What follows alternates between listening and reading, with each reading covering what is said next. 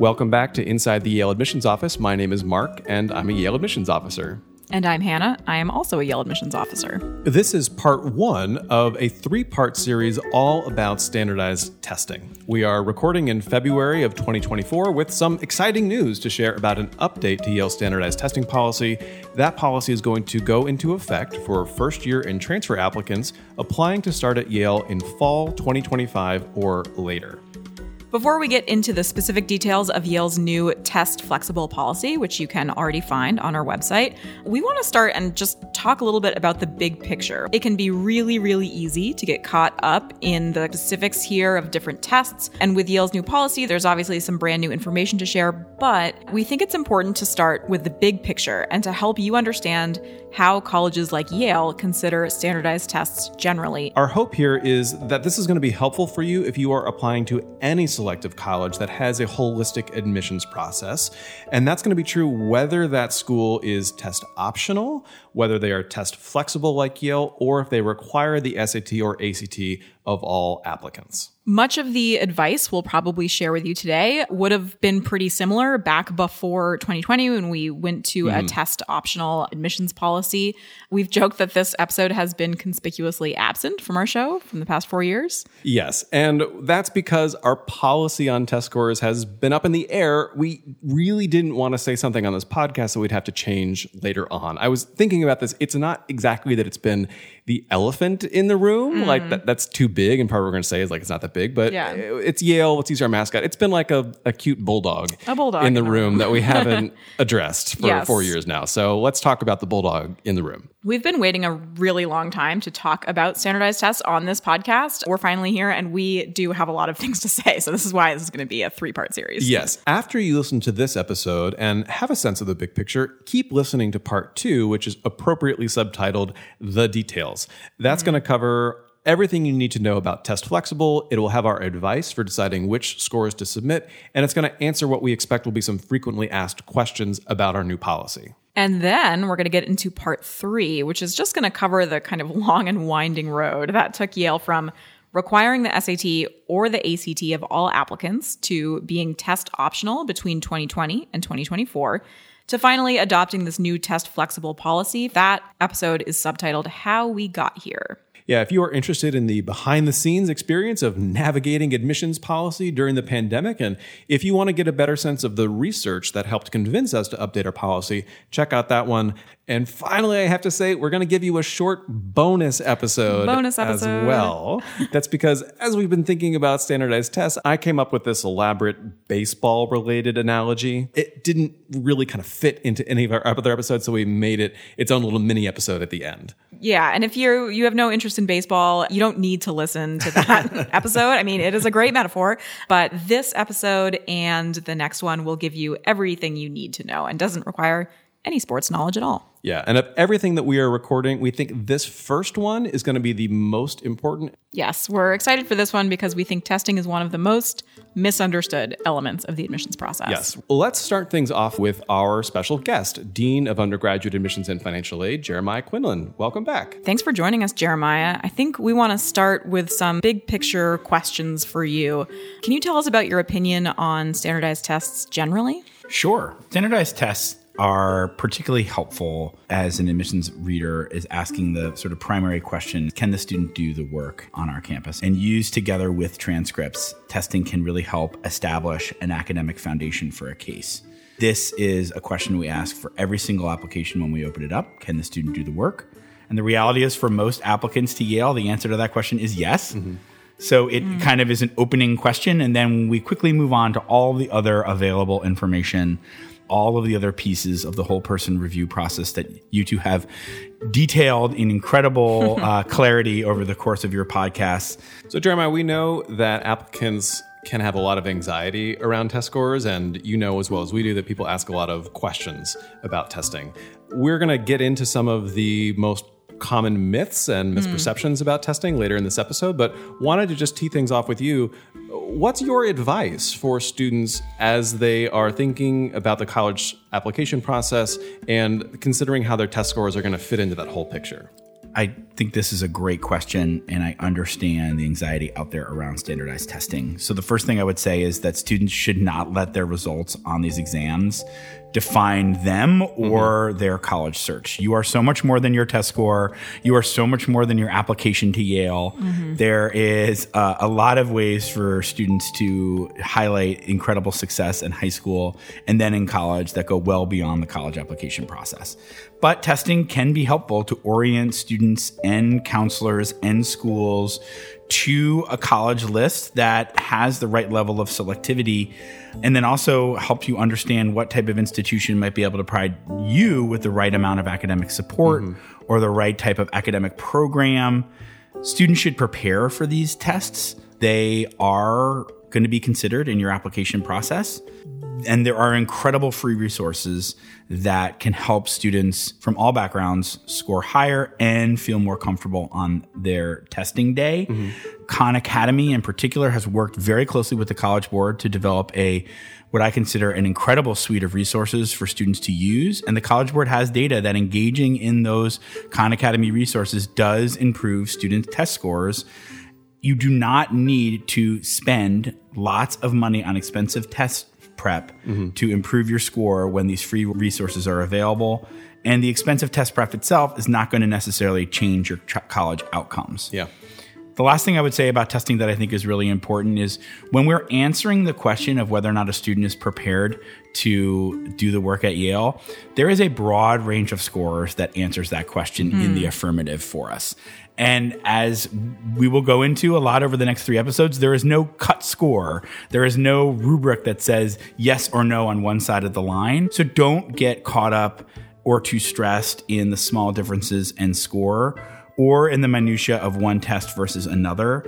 You, as an applicant, know your strengths. You know what you want to share with the admissions committee and Mark and Hannah and all the other wonderful application readers here. So you are in the best position to decide what is the way to put your best foot forward with testing. And I know later in episodes, we're going to get into the question of, well, how do I decide how to meet this test flexible requirement? I think one of the things that I'm most excited about this new policy is it does provide students a variety of options to showcase their strengths in the application process.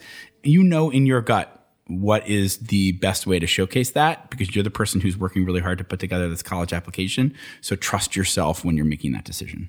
Let's get into that a little more deeply. So you've said that, there are no cutoffs and small differences aren't necessarily going to make a big difference in an admissions decision. So can you talk a little bit more about how we do use these tests in the application review process? For sure. So when an application reader opens up the file, they're literally presented immediately with the student's transcript, their standardized testing, as well as a dashboard of lots of contextual information about the student and the school.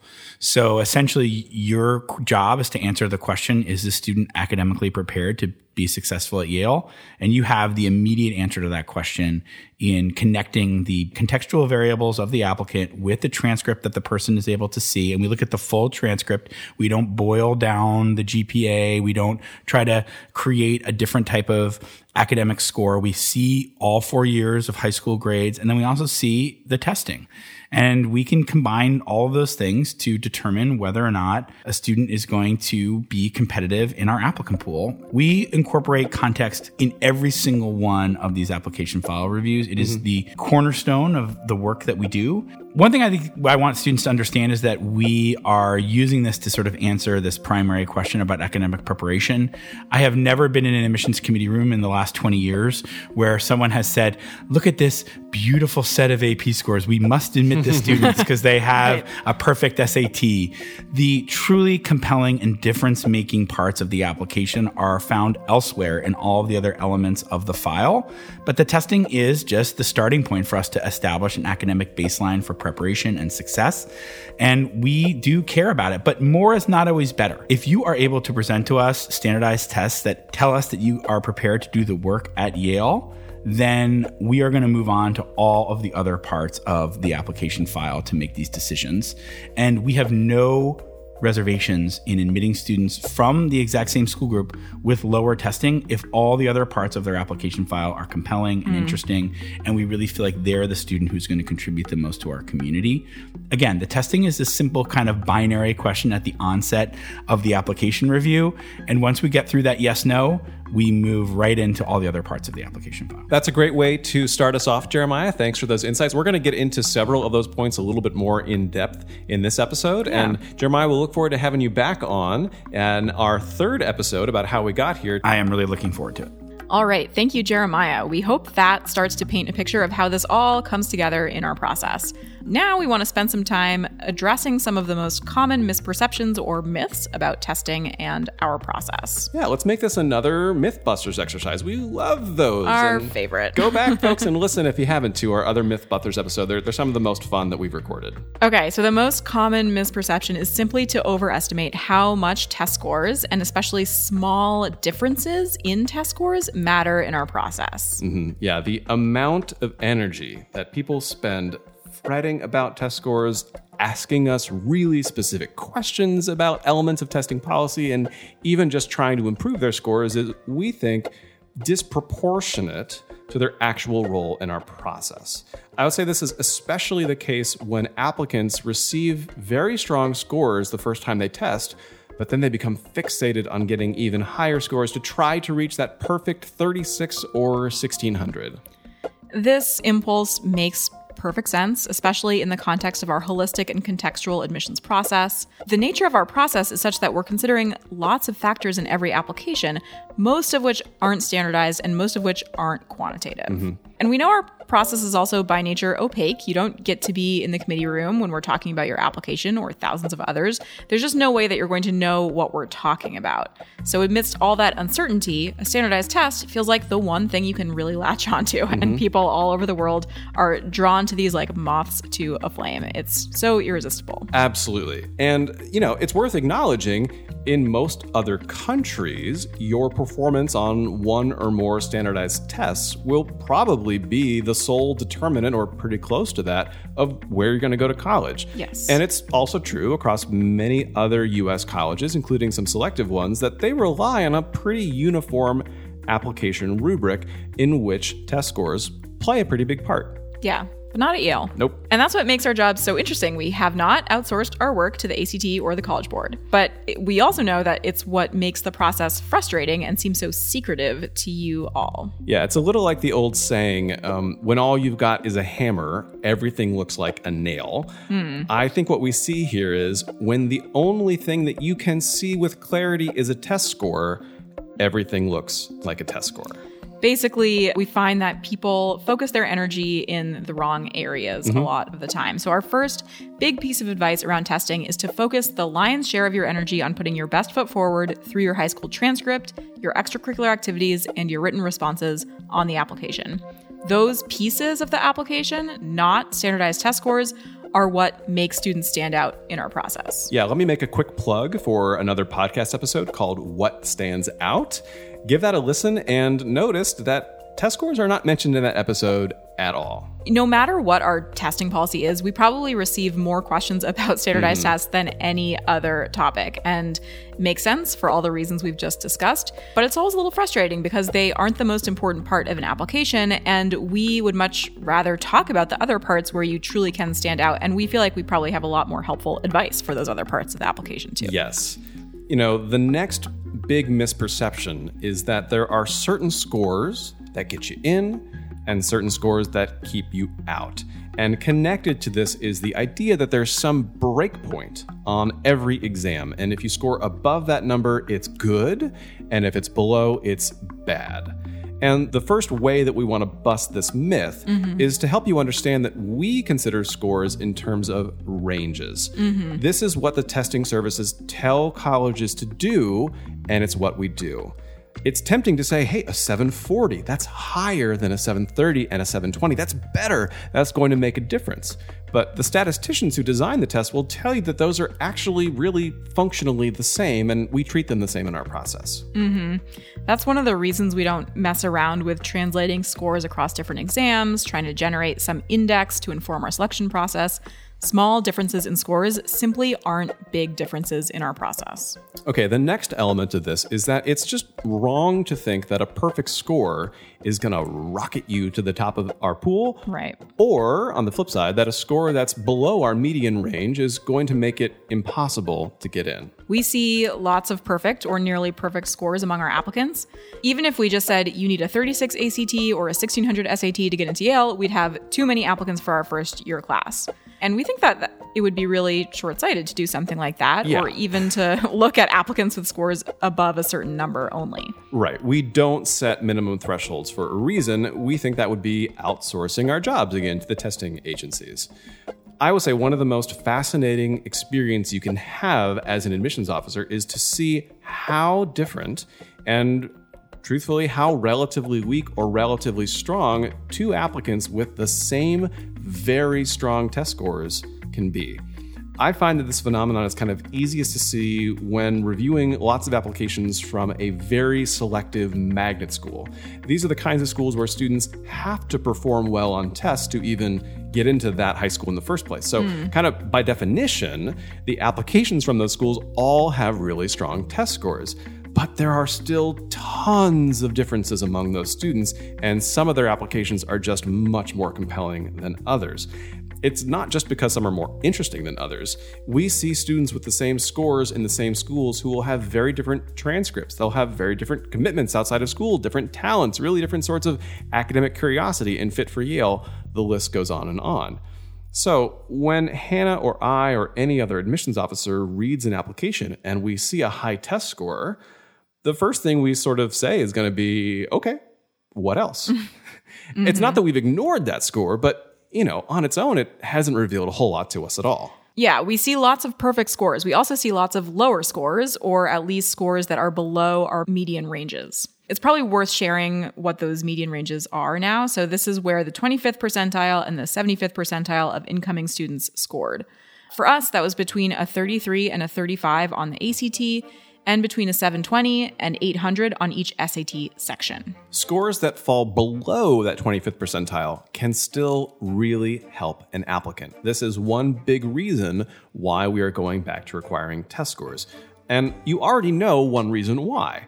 It's because we evaluate scores in terms of ranges. So a 32 isn't really materially different than a 33. A 710 isn't really different from a 720.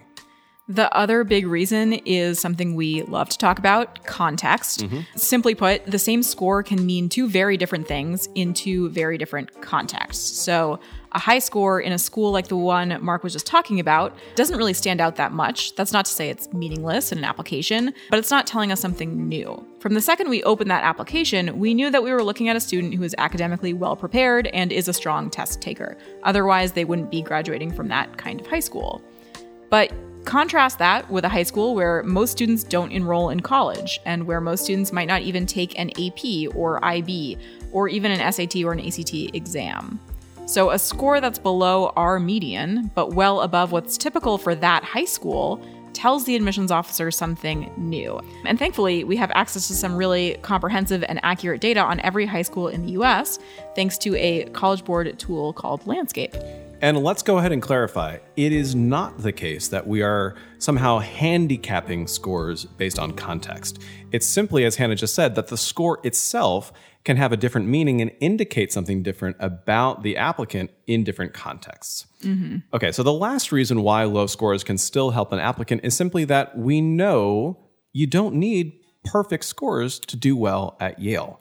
We've enrolled thousands of students with scores below what many people would probably think you need to get into a place like Yale. And to be fair, most of those scores aren't far, far below those ranges.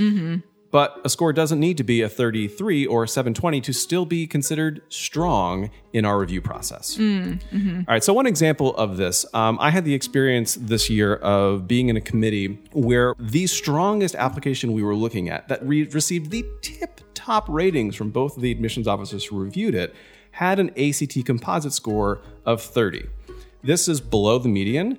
That wasn't any kind of stumbling block. It wasn't something we had to grapple with. No one paused the committee and said, wait a minute, are we concerned about this? It was simply very clear that this student had plenty of academic strength. We did not admit the student despite that test score. That score was really strong in context, and we had lots of other information in the file to go along with it. That score absolutely helped that student. The final misperception that we want to talk about is that test scores either make you a strong or weak applicant on their own, or more generally, that a strong score means you are a super amazing high school student. I think this is another reason that people are drawn to the test. They appear to reduce all the complexity of the admissions process and your whole life as a high school student down to one number. Sorry, folks. That's not what tests are for. That's not what tests are for you, and it's not what tests are for us. Standardized tests, like the SAT or the ACT, they've been designed for a much simpler purpose. Their purpose is to predict your academic performance in college, especially in your first year. Yale's done a lot of research on our own applicant and enrolled student data, and we have found consistently that this is true. Not only is it true, but in our pool, test scores are the single largest predictor of a student's academic performance at Yale, and this is true over all 4 years. And it's true even when we control for every other available variable that we can. Yeah, to be clear, they don't perfectly predict your Yale GPA. Every model that we produce shows that a whole lot of the variance in Yale's GPA isn't explained by any one variable we can put in the model. But of the things we have available in the application, standardized tests are better than anything else in answering that question. Are you likely to do well in Yale's classes? That question, are you likely to do well in Yale classes, is, of course, different from all sorts of other questions we have, yes, right? We have so many questions. We want to know, will the student make a meaningful contribution to various communities around campus? And will the student take advantage of Yale resources? Are they likely to do well in research settings? Will they be a thoughtful roommate? Are they curious? Will they want to explore a wide range of disciplines? Those questions are all really important to our process too, and test scores, they don't tell us much about those. Yeah, we think our foundational responsibility as a selection committee is to enroll students who are well prepared.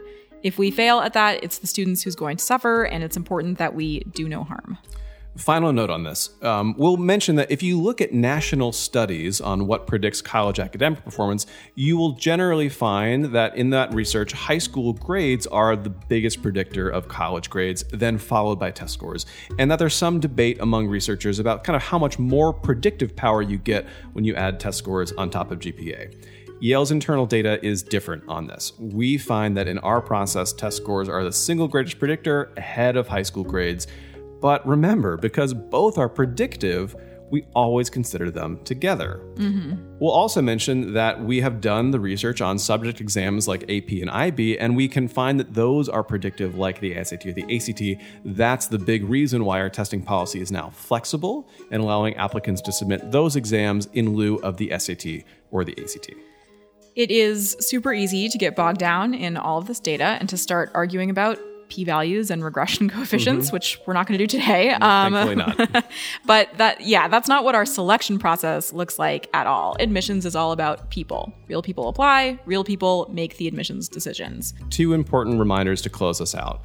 First, remember that you are not your test scores. You are much more interesting, you are complicated, you're dynamic, you have so much more to add to a college campus than just the test score that's there. The second piece is that a real person is always going to be on the other end of those test scores and everything else in your process. Try to give yourself some time to take a deep breath and just remember that this is not going to be some scary sort of computer algorithm that unweights your GPA and multiplies it by your highest AP score and divides it by your social security number to tell us whether to admit you or not. We're real people. We like our jobs and we like evaluating applications. Now that you understand how we work with test scores, keep listening to Part 2, The Details, to hear about how Yale's new test flexible policy is going to work and how you can put your best foot forward with the scores you have available. And for a quick history lesson of the past 4 years and a deep dive into the research that led Yale to adopt our test flexible policy, listen to Part 3, How We Got Here. And then finally, one last plug for an elaborate metaphor for testing that involves something called a knuckleball that we put in our bonus episode. Okay, Hannah, I know I'm tired after part 1. Maybe we should advise our listeners to take a little snack break before they hit up parts 2 or 3. Yes, definitely. Or maybe a little musical interlude or something. Excellent. Yes, that's our advice. We will see you back on episodes 2 and 3, but for now, thanks to our friend and former admissions officer Andrew Brick Johnson, who composes our music. You should check him out at andrewbrickjohnson.com. If you have comments or an idea for an episode, drop us a line at yaleadmissionspodcast@gmail.com. And finally, remember that the views expressed in this podcast are ours and don't necessarily represent those of Yale University. Thanks for listening.